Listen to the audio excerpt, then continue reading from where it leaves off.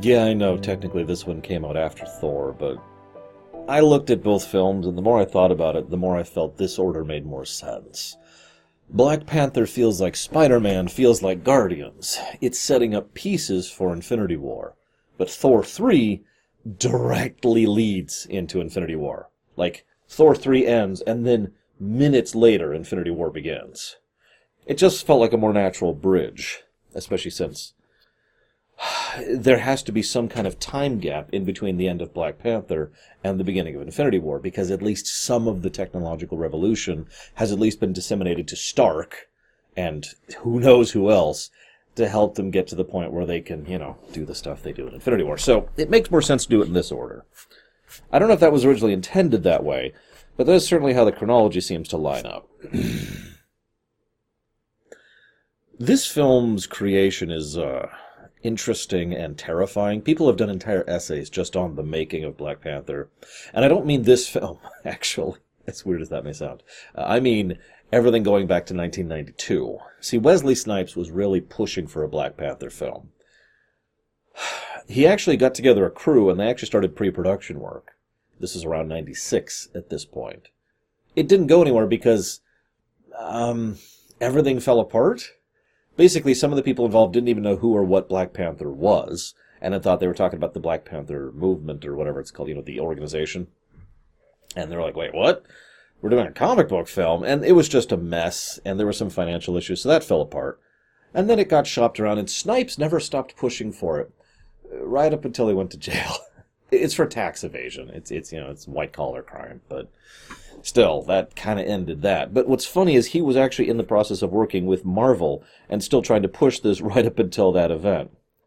Now, after he, got out and, went straight and all that fun stuff, went straight, tax evasion. After all of that, they were still wanting a Black Panther film. In fact, Feige has been trying to push for a Black Panther film since the beginning. There's a reason he references it all the way back in Iron Man 2.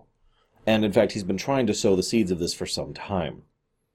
So finally actually getting this sucker together, everyone's like, yeah, let's do it. Which brings me to an interesting comment. Did you know that Ryan Coogler, I'm probably saying that wrong, who is the director for this is his third film ever. Third major film, I should say. He's obviously done smaller scale stuff before that. I'm telling you, those talent scouts, they know what they're doing. And one of his stipulations for coming in is he wanted to bring a lot of his crew in from, I can't think of the name of the film all of a sudden. It's the other one Michael B. Jordan was in. Hang on, I could look it up. I haven't seen it myself, but everyone who has seen it tells me it was really good, so I'm assuming they're right. Give me just a second. Here we go. Ryan Coogler did, right before this, Creed! That was it, Creed. Which apparently came off really well. So, go figure. I don't know. I didn't see it, like I said. But it's obvious the man has talent, and this film goes to show it. He's already working on Black Panther 2, of course. Curious where they're going to go with that one. We've had so many status quo changes at this point. Jeez. Anyways, I actually don't have much to say else about the making of, except that you can always tell when a film is made by people who know what they're doing. And what I mean by that is, obviously, one person can be talented or another person can be talented, but it's a totally different thing for a team to be talented. They have to have experience. They have to know how each other works. Good teamwork is obvious, in my opinion, every time you see it. And this film's crew, they're good. They work well together, and it shows. So we get the backstory about vibranium, which comes from space. That's an important story point because it helps to establish that vibranium does exist outside of Earth.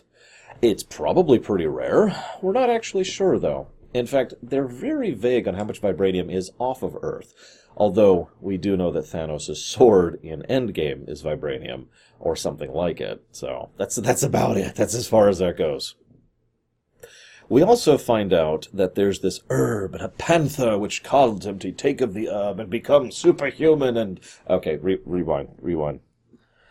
Do you think this is magic? Because magic exists. I mean, we just saw Doctor Strange, for God's sakes. So it could be magic. Or it could just be vibranium. I mean, I hate to say it like that, but honestly, vibranium basically is magic.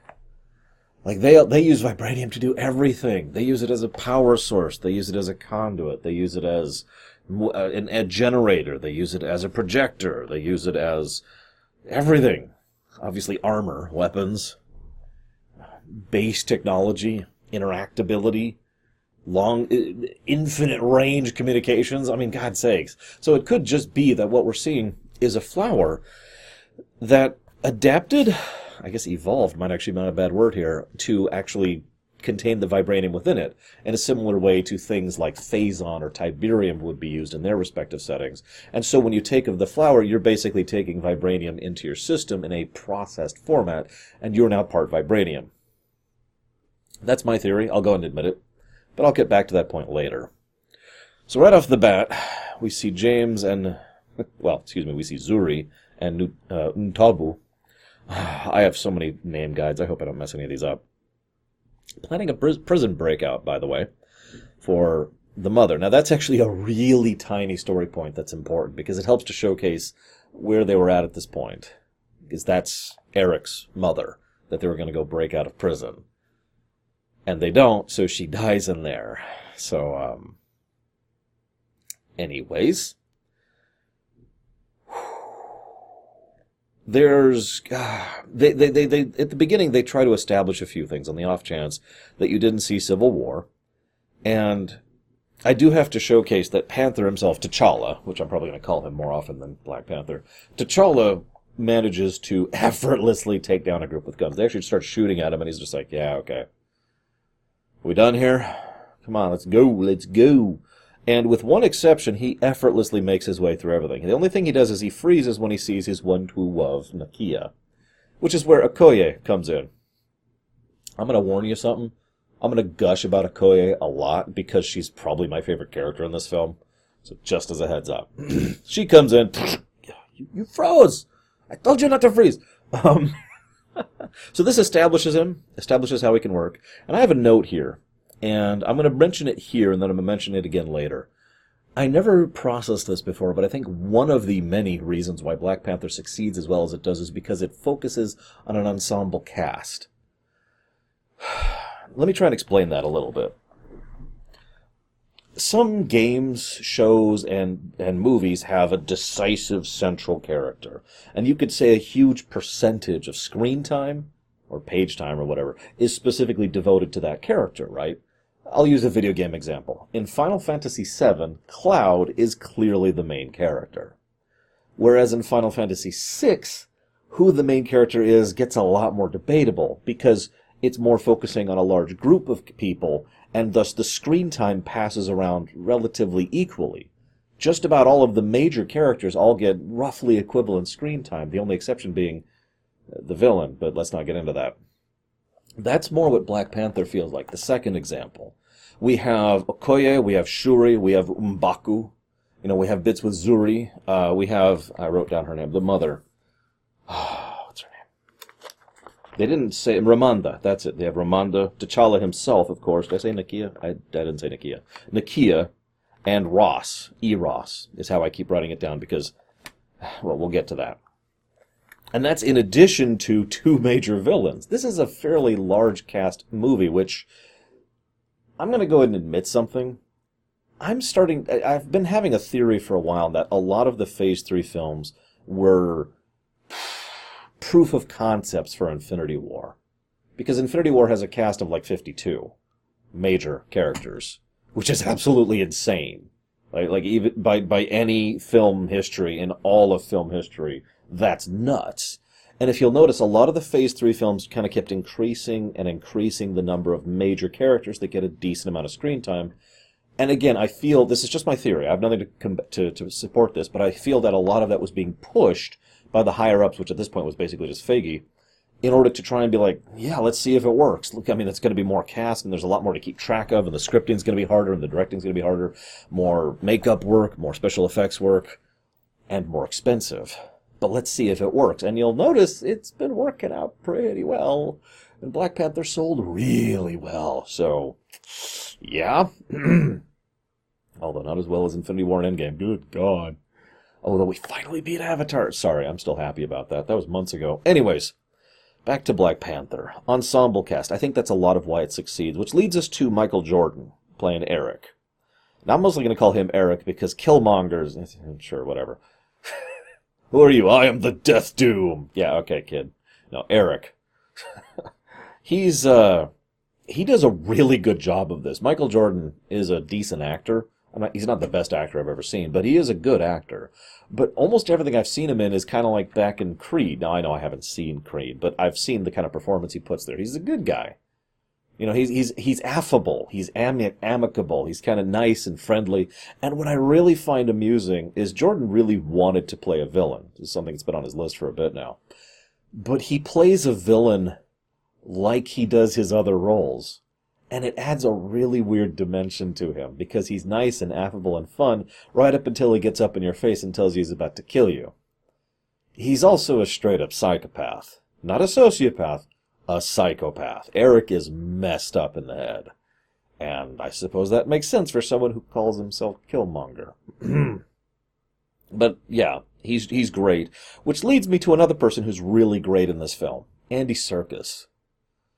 I said something back when this film came out. I don't remember if I said it during the discussion stream or not. Who knew Andy Serkis could act? Now, okay, that sounds like a horrible statement. But what I mean by that is Andy Serkis has taken motion acting to an art form. He's probably one of the... No, there's no problem. He is one of the biggest, if not the biggest, proponent for pushing motion capture and motion acting, body language acting, into a new era, basically. Into a whole new science and a whole new craft, which he basically shoved forward as hard as he could. But I'll admit, I don't think I've ever seen him just straight up act before, but he does a really good job as Claw. I mean, he was good back in Ultron, but that was basically a cameo here. I'm going to save more of my thoughts on him for later, but I really do like how he comes across as someone who is completely on top of things at all times. There is never a moment in which he seems like he is surprised or caught unawares or not completely in control of the situation. Even when he dies, he's still doing that. I'm going to go ahead and admit something weird. Claw, to me, feels like one of the deadliest non-supers in the MCU. Now, I'm counting people like Tony Stark as supers, but yeah... I would put this guy up against Widow, you know what I mean? Anyways, so then we have the formal ceremony. This is good, because after all, Civil War, he wasn't really... I mean, he was technically king, he was the next in line, and he was technically the next Black Panther, but none of that was really confirmed. So now he has to confirm it. Okay, politics, I get it. We're cool, we're walking. We also find out the names of the tribes. This is actually interesting to me. We've got... the River Tribe, the Mining Tribe, the Border Tribe, the Merchant Tribe, and the Jabari. Now, already we can see the contrast, because the earlier tribes are named for their function in the Wakandan society, and the Jabari are named for, we're over there, screw you. But River Tribe, okay, food production, that kind of thing, I'm with it. Border Tribe, very important for how they police themselves. Merchant Tribe, probably internecine, but I imagine they are also related to foreign affairs. And the Mining Tribe, who's probably the one in the most political position of affluence within them, because they're probably the ones in charge of the mountain. Quick aside, I do like how they make it clear that that mountain, it's a full-on mountain of vibranium. Huge! Like, they've been digging into this thing for thousands of years, and they have barely scratched the surface of this thing. That's good, because... I mean, this is a valuable resource they're going to need a lot of coming soon. Anyways. So then they do the challenge. One quick aside. I know this is going to sound like, but they pull a... Oh god, I can't think what it's called all of a sudden.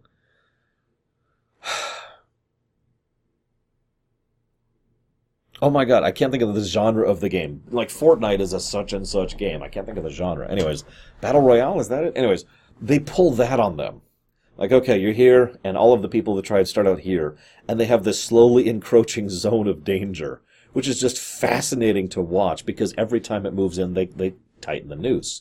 And it's very clearly made to be part of the ritual combat. We also see this is the second time T'Challa's been challenged. He doesn't have his powers, doesn't have his suit, doesn't have his anything, but we need to establish T'Challa, the character. So we are establishing his competency by him taking down M'Baku by himself with none of his advantages, which he does, and he spares M'Baku's life. I love the way he does it, though. Your people still need you. Don't make me kill you. And he's like, okay. All right. Cool. We're cool. Okay. So he's established himself. He's sworn in as king, so to speak. Shuri is amazing. I'll get to her later. Seriously, though, Shuri is probably my second favorite character in this film, which is a shame because I didn't quite like her in Infinity War, but I'll get there when we get there. So then he goes in, and he is re-imbued with the power of the Black Panther, and he goes to the astral plane, maybe, or maybe it's just magic, or maybe he's just having a vibranium illusion.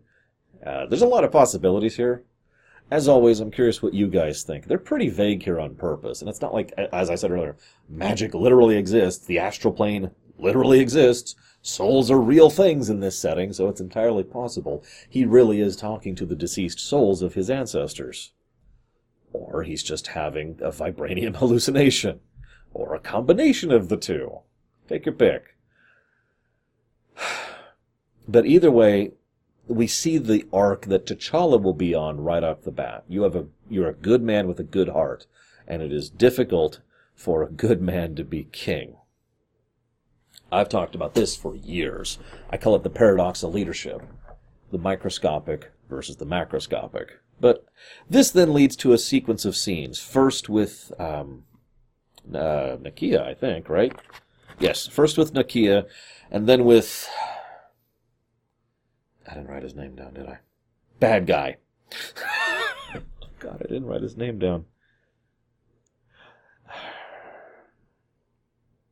I'm sorry, one moment. It doesn't matter. I'm losing my groove. The Emperor's groove has been thrown off. I'm not the Emperor yet, don't worry. Whatever. Bad guy. Now, this is actually pretty important, because it helps to establish what is effectively a false dichotomy. First thing we see is... we should reach out. We should give foreign aid. We should take our position in the world. And of course, the downside is that, well, then Wakanda will just be like everywhere else. That then leads to bad guy. It's Okoye's husband. You know what I'm talking about. Anyways, who says, no, that's stupid and dumb. You know what we should do is we should take our forces and clean up the rest of the world. I think that'll work out pretty well.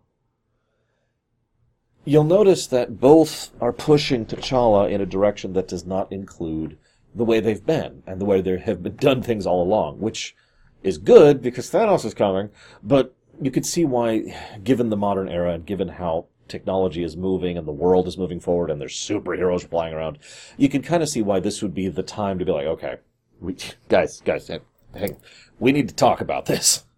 We need to figure out what we're doing going forward. And so we have our two options. Do we go out as cleaners, conquerors, or do we reach out and basically open our borders to the enemy and just kind of be overwhelmed by a greedy and political world that just signed the Sokovia Accords? Yeah. Not really good options there, are they? I really do like T'Challa and Shuri's chemistry, by the way. As I said before, I really like Shuri. Oh, this is also when I wrote down a note that I really love the soundtrack of this film. I know that's a weird thing to comment on, but it was on point, obviously, but it was just good. Like, at every point, it was doing something to elevate the scene, and I just wanted to give special praise to that really quick. Just moving on. So, they find out about the nanotech, which is basically magic. I mean, I'm sorry, but there's still things like mass. Like, okay. So the entire suit can fit inside this necklace, which means the amount of mass in that necklace has to be spread across his whole body, which means that layer of fabric has to basically be 1, maybe 2 nanites thick. You get my point. It has to be really thin because it's just mass. It's just straight mass. They don't have TARDIS technology yet. So I look at that like, how does that even work? I know. It's vibranium. It's magic. It's just, God, that's one of the only bits of their super tech that bugs the crap out of me, is that they've got his whole suit in a necklace. Come on. Anyways, I'm getting off topic. This leads to a peek at the kind of spy network we have. Now, they actually say outright later that they have spies in every major nation in the world, which makes sense, actually. No, seriously. I don't remember what I was talking about recently. It was Deep Space Nine. Yep. I was talking about it in Deep Space Nine, which I think that episode might have gone live by now, given the timeline. I don't know. But I was talking about the value of spying on an ally, because you should, in my opinion, spy on an ally. Not with intent to usurp, not to destroy, just to keep abreast, to make sure that you're keeping up on whatever's going on over there. If you catch something they don't, you can help them out. If they're doing something you don't approve of, you can try to deal with it, privately or openly. But having that avenue of intel it's critical, in my opinion. Right? I can't be the only one who thinks in this direction. I suppose, because since this is actually the third time now I've talked about this concept, point being, of course they have spies everywhere. And we kind of see a little bit of inference of exactly how far spread their network is. Now, can I just say I really, really like the casino scene a lot? I don't even know where to start. First, there's Ross. Everett Ross, or Agent Ross, if you prefer. Now, this is where I had my note. I know he has a willingness to work with people rather than against them. He's actually extremely diplomatic right off the get-go. And I like that. First of all, because it's Freeman, and I think he plays diplomatic characters very well, because Martin Freeman's awesome. But second of all, because it makes him a perfect fit for this kind of a thing, to be, in many ways, the first point man of this idea of foreign interaction. Remember, other than Claw and the occasional other exemption that we don't even know about, Freeman, that is to say Ross, that is to say Everett Ross, Agent Ross, is one of the first people to ever even know the truth of Wakanda. And that's going to make him very valuable and important going forward, when Wakanda opens its borders, so to speak. It's interesting because it makes him in total contrast, the exact opposite of the other Ross, Thunderbolt Ross. Thunderbolt Ross would be like, listen, we're going to tell you what to do, and you're going to do it, and you're going to like it. Whereas this Ross would be like, okay, look, I'm not confirming or denying anything, but there might be a guy here. We do need to take him in, but afterwards, let's talk, let's work something out. It's the exact opposite approach. And funnily enough, I tend to like this Ross better. Go figure. Anyways. So, I love how the second thing Okoye does is she ditches the damn wig. Like, I get this thing off. I love that. And what they do is they do a series of long shots. Now, what I mean by that is, too commonly, fight scenes or action scenes are shot, shot, shot, shot, shot, shot, shot, shot, shot. Each one of those, each time I said that word being an edit, right? Here it's more like shot, shot, and, establishing several seconds of an established scene before moving on, which I'm in huge favor of. I mean, I've been kind of anti-rapid-fire editing for, God, most of my career at this point. All of my career, like the last 15, 20 years, I've been like, come on, can we stop doing this? But it also shows a lot more care and craft being put into it. And it helps set up the big one at 47 minutes and 30 seconds to 48 minutes and actually about 27 seconds. So it's a little under a minute. Just under one solid minute of one shot of Okoye, and then she goes down, and then there's the fight between T'Challa and Nakia's down there, and then, oh god, he has to get up, and so he goes up after Claw, and then Claw pulls out the gun, and then he shoots, but then it explodes, like, oh my god, I made it rain, and then he runs off. I love that shot. I'm sorry for gushing so much. It's actually possible that it's actually 3 shots. I rewound the scene and watched it again, which if you know anything about my schedule, you can see how insane it is that I would actually rewatch a scene just for this. I know it's just a minute, but I never do that. It was a really, really good scene. It might be a trick extended shot, which films will pull occasionally. I'm not actually sure. I couldn't find out. Because you can notice moments where they could have done an edit. Okoye starts fighting up on the balcony, and the camera goes down, and as it's going down, it passes in front of a pillar.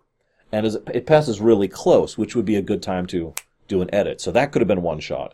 And then all the stuff at the ground level is the one shot, and then the jump up to the second level could have been the third shot. I'm not sure. It could all have just been one uninterrupted shot. But whether it was a fake uninterrupted shot or a real one, they're both very hard to pull off.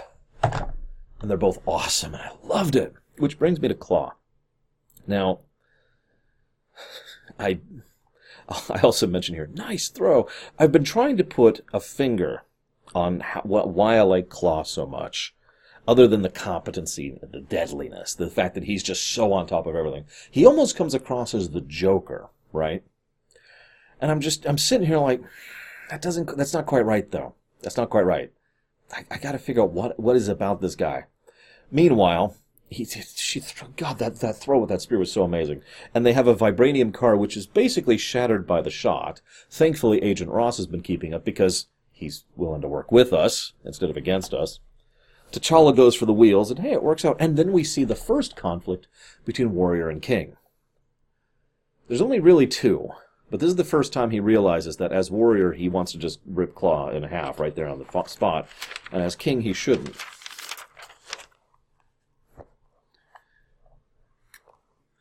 This then leads to, the interrogation scene, and Claw is like, oh my God, you don't understand how big this is, and blah, blah, blah.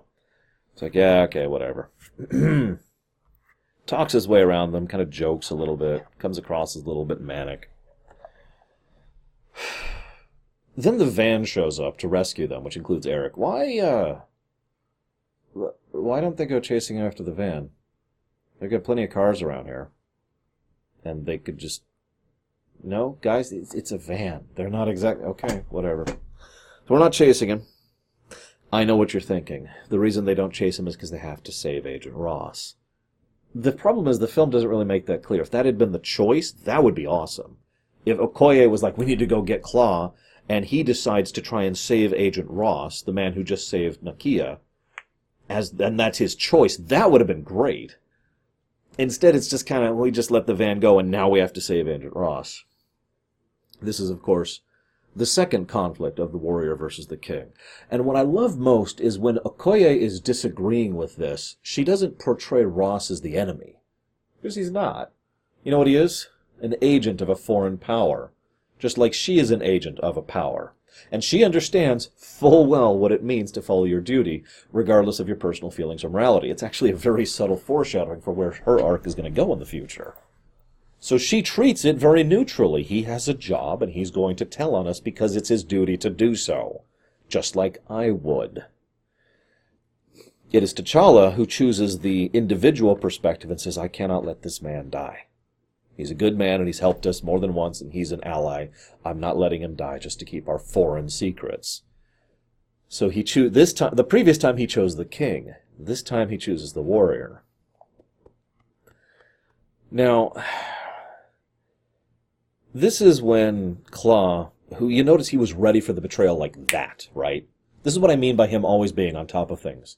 Yeah, as soon as Eric pulls the gun on the other guy, Claw already has his gun on his hostage. Like, nope, we're going to kill her. And of course, Eric doesn't give a damn about her, because he's a psychopath. I've already commented on this. This kid's messed up. Not that I blame him. And I finally was able to kind of put a finger on what I like so much about Claw. Because he is someone who is really, really good at his job and completely casual about it. And as I started thinking about it, I'm sure there are other examples of fictional characters like that, but I couldn't really put a finger on any. Not off the top of my head. He's like if Batman was just kind of casually Han Soloing around the entire time. Like, yeah, sure, whatever. And he's completely on top of everything constantly, right? It's the dichotomy of it that I think works. And of course, Serkis's performance. Even the creators of the film regretted killing him, by the way. I just feel like pointing that out. They wanted to keep him alive, but they were like, and they just couldn't make it work in the script, and they're like, whatever, let's just do it, let's get rid of him. This is when we get the second part of the backstory for Eric, and more of the info on what happened between Zuri, and yeah, it's not exactly pleasant. And it's also interesting because it's trying to characterize the villain. Now, there's an old standing joke that this was the first villain with characterization in the MCU other than Loki. Allow me to professionally disagree. I think they've actually done a decent job of characterizing most of the villains I've been discussing for the Phase 3 stuff. Zemo, not quite so much. But I do have to admit, I really liked what they did with Tooms over in Spider-Man. And I really like what they did with Ego over in Guardians of the Galaxy. I feel like I covered another film recently. Strange, right. Okay, they didn't establish any villains in Strange. I'll give you that one. But my point is, I feel like this is more of a recurring trend rather than it is beginning with Killmonger. Don't mistake me. He's still an interesting villain, and I'm glad they're actually trying to actually flesh out their villains, and that'll pay off in a big way in Infinity War. But having him have this backstory, it's interesting because he is a psychopath. I keep saying that. He kills without hesitation and without cause just because it'll push him further where he needs to go. He doesn't care. This is a truly immoral person. But you can see where he's coming from. You can see why he's the way he is. You can see why he's so driven. Anyways, so, there's this nice little scene, by the way, where Agent Ross and Shuri kind of bond. Now, that's actually a good part, because she calls him a colonizer and is very dismissive of him at first. And he's just like, okay, I'll just shush then. And he walks over to the window, and then he's just, and he looks at it, and he's just awe-struck by it. And that catches her attention. And so she's like, oh, she's kind of paying attention. And then he's like, magnets, right? Oh, yeah. I designed that. Oh, really? And did you make this? Yeah. And there's like this weird bonding moment between the two over his amazement at her work and her gushing about it, too. It's just a nice little moment and a nice little connecting point there. I just wanted to comment on it because I like Shuri a lot. We also get a little bit of foreshadowing that vibranium can actually be deactivated. In fact, it can be deactivated specifically by something that is sonically pushed forward. That hasn't really come up outside of this film, but it's interesting to keep in mind, because that might come up in the future.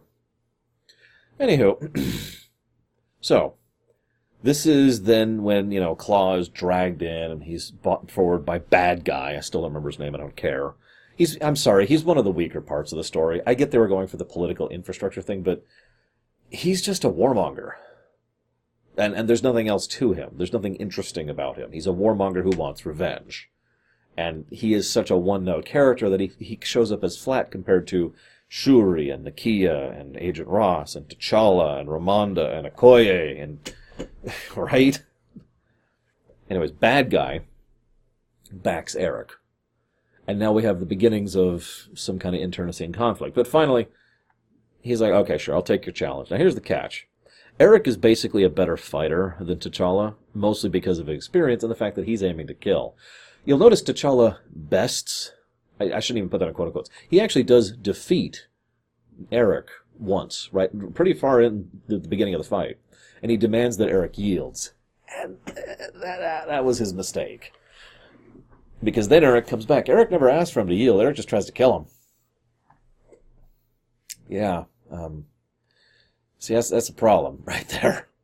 If T'Challa had just killed him right then and there, which he could have, that would have been the end of it. Don't mistake me. I get why he didn't. Remember, T'Challa is still feeling guilty about all this crap.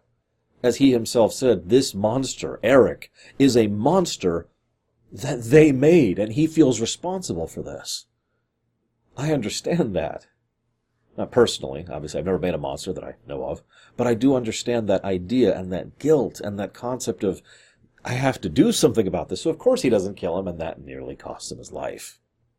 Because Eric doesn't show any mercy or hesitation, and then ends up killing... yeah. I actually rather like Forrest Whitaker. And they brought in a lot of really good actors and actresses for this one, by the way. I haven't really been saying that before. I already have given tons of praise for Chadwick Boseman, but every single one of these people does a really good job in this one. Forgive me. The woman who plays Nakia, in particular, she's got some interesting range. I've seen her actually in a lot of things. You guys might remember her as, I can't remember the name of her name, but the alien with the goggles in both Episode 7 and Episode 8. And I guess by this point, Episode 9 will have come out. As of me recording this, it is not, so I don't know if she's in that. She's a good actress, is what I'm trying to say. So Zuri dies. Poor Zuri. This, of course, leads to the immediate problem. Congratulations, you now have a violent warrior usurper king. And that's a problem in a normal country. You want to do that in frickin' Wakanda? That's bad. That's all kinds of bad. History will tell you a bajillion times over that's bad. That can only lead to one thing.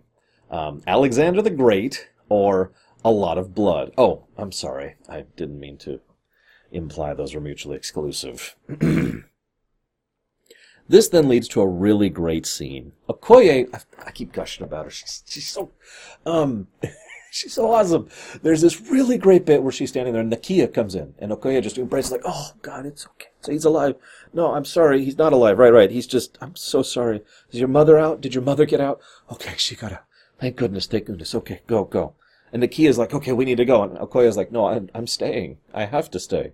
I'm loyal to that thing. I'm loyal to the chair, no matter who sits on it. Nakia's the one who rejoined hers. I'm loyal to the country. And Nakia leaves, and Okoye's left there going,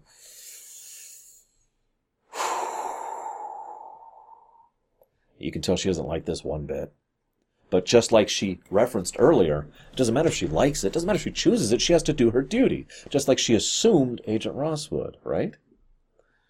So, okay, I will do this. This then leads to Killmonger, I'm going to call him that for this one scene, being put into the sand and connecting to the astral dream or being hallucinated, whatever the hell happens. We already talked about that. And he sees his dad, and this scene, I'm going to go ahead and admit, this scene catches me. Because it's not typically grief-striking. It's not the kind of thing that's supposed to pull at your heartstrings. It's just tragic. You'll notice the kid never cries. It's when he's the adult. It's when he's played by Michael B. Jordan. That's when he cries. This is a circumstance of a broken and bad world. And something that's been perpetuated on many sides for way too long. And you can see how much it's just destroyed these two people and their lives and the future they could have had. I like to think that at least once Eric would have taken time out to go and see the sunrise, but given the timeline of events, it's actually entirely possible he never did, not until the end. I mean, that's a sunset, but you get my point. So again, this is doing something that I love, that fiction doesn't do enough of. Portrays a complete monster with added depth to them. Just because they're very evil does not mean they have to be one-dimensional. Now, it is difficult to characterize someone who is that evil. My favorite go-to example of this is actually Gul'dan, from the alternate Gul'dan over in World of Warcraft. They did a lot of work to characterize him, and he was a monster. And they do the same thing here with Eric. They never try to portray him as a good person at all, because he's not. But they do try to portray him as a person. And that's why he sticks that in his actor, because again, he's a really good actor. Anyways, so he orders the flowers burnt. Notice he took the gold suit, by the way. It's always bothered me, this idea of how easy it is for people in temporary power to destroy permanent things. I don't have a term for that. It's something that's historically happened more times than we know, because every time it happened and we don't have a record of it, we never knew it existed. You ever wonder how much history we have permanently lost because of people like Eric Killmonger? I'm not even joking about that. This is where all the flowers are. Okay, burn them. Burn them. Don't need those. Don't need those. Got to make sure there's no one after me.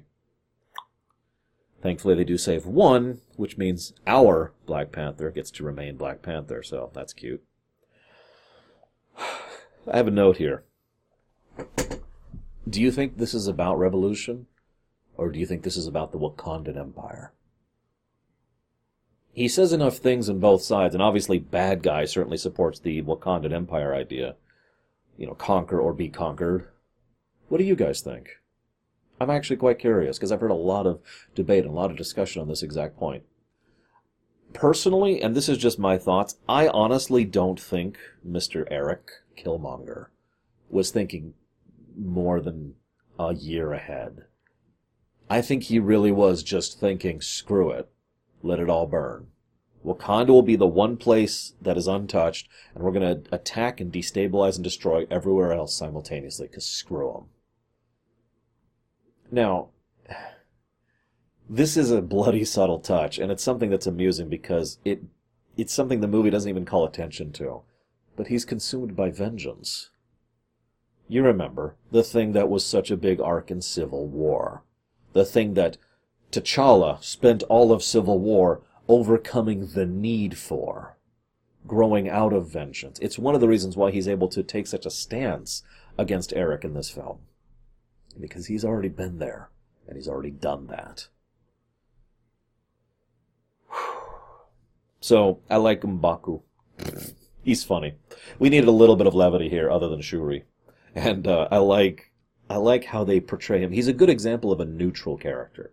He's not good, he's not evil. He's just, what, I'm another king of another country. What do you want from me? Lord of his tribe, basically. The one and only thing I don't like about him, and it is only the one thing, is he says, "We will not help you." That's stupid.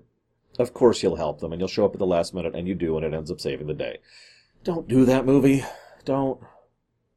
By the way, I do want to point something out. One thing many people have pointed out, including me, is that this film does follow your typical MCU structure, and it does. We've got an origin story, we've got a villain tied into the origin story, we've got a big climactic finale with a army. I'll get back to that in a second. We've got the last-minute salvation from the cavalry, and we've got a big fight against someone who has the same power set, and in fact is wearing such a similar suit that in some scenes it's actually hard to tell them apart. Yeah, no, that's an MCU final act. Straight up copy-paste. It's still good. Could be better, but it is still good. And I say that because there's nothing wrong with cliches. And I like to prove that every now and again. So, proof. But like I said, I do think the "we will not help you" thing was unnecessary. You could have just cut that out entirely. Like, seriously, you could have cut him asking for help out entirely. That would be easy. Instead, they're like, "No, we will not help you. We're here to help you." Anyways. So, while he's being resurrected, basically, T'Challa stands up to his father.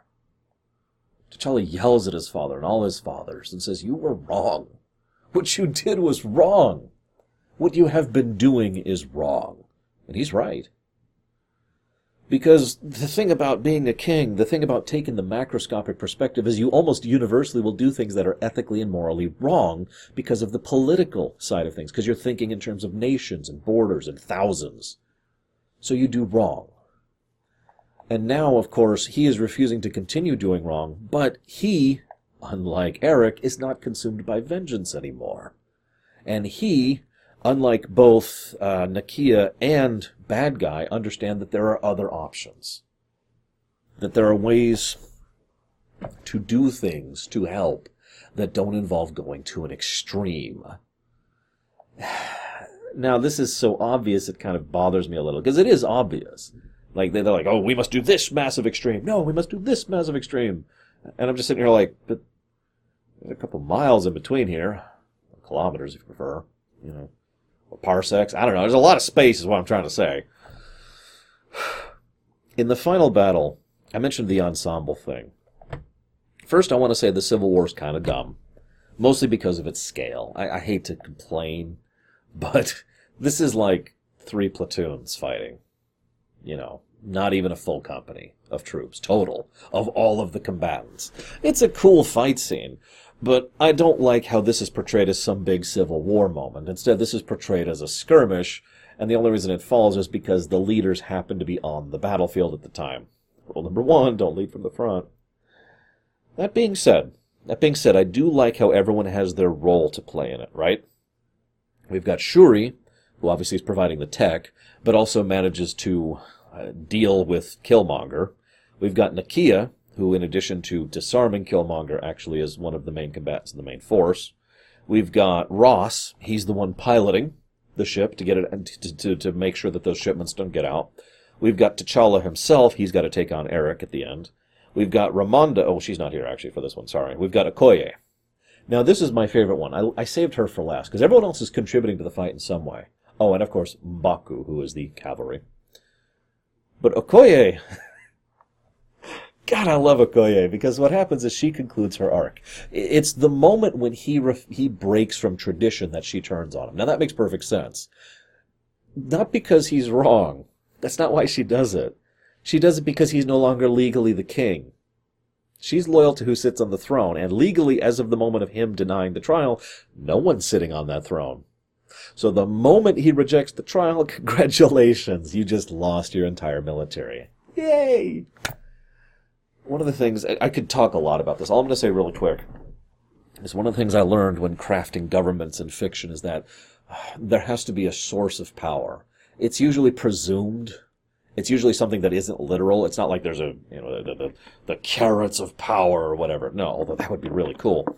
No, it's like the power comes from manifest destiny, or the power comes from the divinity of God, or the power comes from the writ of the people, or the power comes from the representation of the states, or whatever. There's some source, some presumed source of right to rule. And in this case, it's the challenge and the nature of how that works, and the tribes presenting and backing, right? All of the tribes have the right to interrupt the challenge, or to inflict the challenge, basically, and say, no, I want to be in charge, just like M'Baku did. He had that right legally. The moment you say, no, I refuse your right to challenge, or you say, no, this is invalid, I already beat this, you are invalidating your right to rule. Bam. Illegal. That's when she can finally turn on him. So it's not so much that her character has finished its arc, it's more like she's finally allowed to do what she's wanted to do this entire time, which is probably why she just goes nuts on him. And it's really enjoyable to watch. Of course, she can't beat him. No, she just beats the entire war. There's this wonderful bit where bad guy is charging, I think, M'Baku with one of the battle rhinos. And Okoye just gets in the way.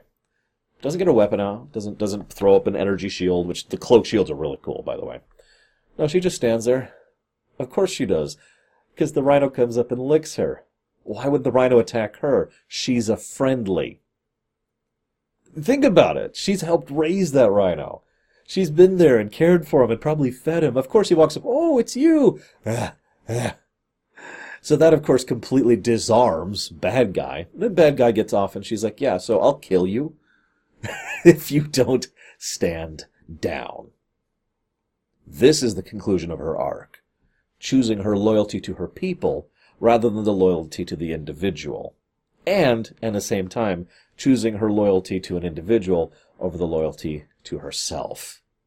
In short, she shows that she is a dutiful soldier and general, and a good person at the same time, which, boy, that's hard to pull off. And she's the one who stops the war, because she gets him to disarm, which gets the entire border tribe to disarm, which ends the fighting. Then, we go back to the main villain fighting the main hero, now that the political dispute has been settled by Okoye, because she's fucking awesome. I'm sorry, I hate to gush, but she really is such an awesome character. I hope she has a much bigger role in 2. Anyways, T'Challa, as I already said, T'Challa's learned. T'Challa's learned about vengeance. So he beats Eric, drags him up, lets him watch the sunset. This leads to them reaching out. Literally, they start an outreach program in Oakland. God, Oakland of all places. I used to live pretty much like right down the road from Oakland, if you're wondering. This is a while ago, obviously. Should have been early 90s. Yeah. I don't know how much it's changed in the last 20, 30 years. How long has it been at this point? Whatever, doesn't matter. What does matter is I've talked before about how he's a different take on the Bruce Wayne concept. This is kind of going in that direction. He's using his wealth and influence as king, the backing of the Wakandan nation, to try and reach out and help people politically and financially, not just run up and beat villains, to a pulp with his fists. And that's part of why I keep comparing him positively to Batman. Not the same direction, because Batman isn't superhuman and has tons of gadgets, and of course, he's all about prep. I'm prepared for every situation. This guy, he's far more reactive and directive. He is superhuman, and he's far more open about who and what he is. Because everyone knows who the king of Wakanda is, right? So he puts Shuri in charge of this, and they start doing that. It's this nice thing. And, of course, he talks in front of the UN. We're going to open our borders. We're going to share our technology. I love how it's France is the country that's like, what the hell do you have to offer us? Come on, man. This then leads us, well, not directly, but indirectly into Infinity War. Because now, Wakanda has opened their borders and their acknowledgement to the world. Now, the world's going to take a while to get adjusted to that. This is a huge political sea change. It really is. Or it would be under normal circumstances. This would be a massive change to the status quo and a complete alteration. Countries would be falling over themselves to make sure that they have the best trade agreements and best alliances with Wakanda because they want to be on that side as quickly and early as possible to be able to push off against their political rivals. I would be too, even if I was some dirt poor nobody country. I'd be reaching out to Wakanda first step. Hey! Right? Anybody would. But we do know with total certainty, thanks to the advantage of hindsight, that one of the groups that immediately reached out was Stark Industries. Now that's important, because given a lot of what happens in what is to come, it is very likely that the defense of Earth would not have gone as well if Wakanda had not opened its borders. So this is another piece moved into place for Infinity War. I'm going to say one other thing here. So, spoilers for Infinity War if you haven't seen it, okay? Spoilers. So, the 5 years, right? If not for that, there's a really good chance that this sea change would have messed up the world. And I mean that sincerely. This is such a volatile political situation. I'm not even sure what to make of this. You think the Sokovia Accords were bad. This changes everything. And people who otherwise are more peaceful or cooperative nations would be willing to risk warfare or open conflict with each other or with Wakanda just to get their hands on something like this. This is a big deal. Here's the thing. Because of the snap, because of the decimation, as they call it in universe, that never got a chance to come to fruition. Politics suddenly took a massive backseat because the world ended. Or near enough to it. And so, they were spared that. Excuse me. It'll be very interesting to see how this all follows through whenever Black Panther 2 finally comes out. I'm going to chop off before I really start getting into a coughing fit. I hope you've enjoyed, guys. I'll see you next time.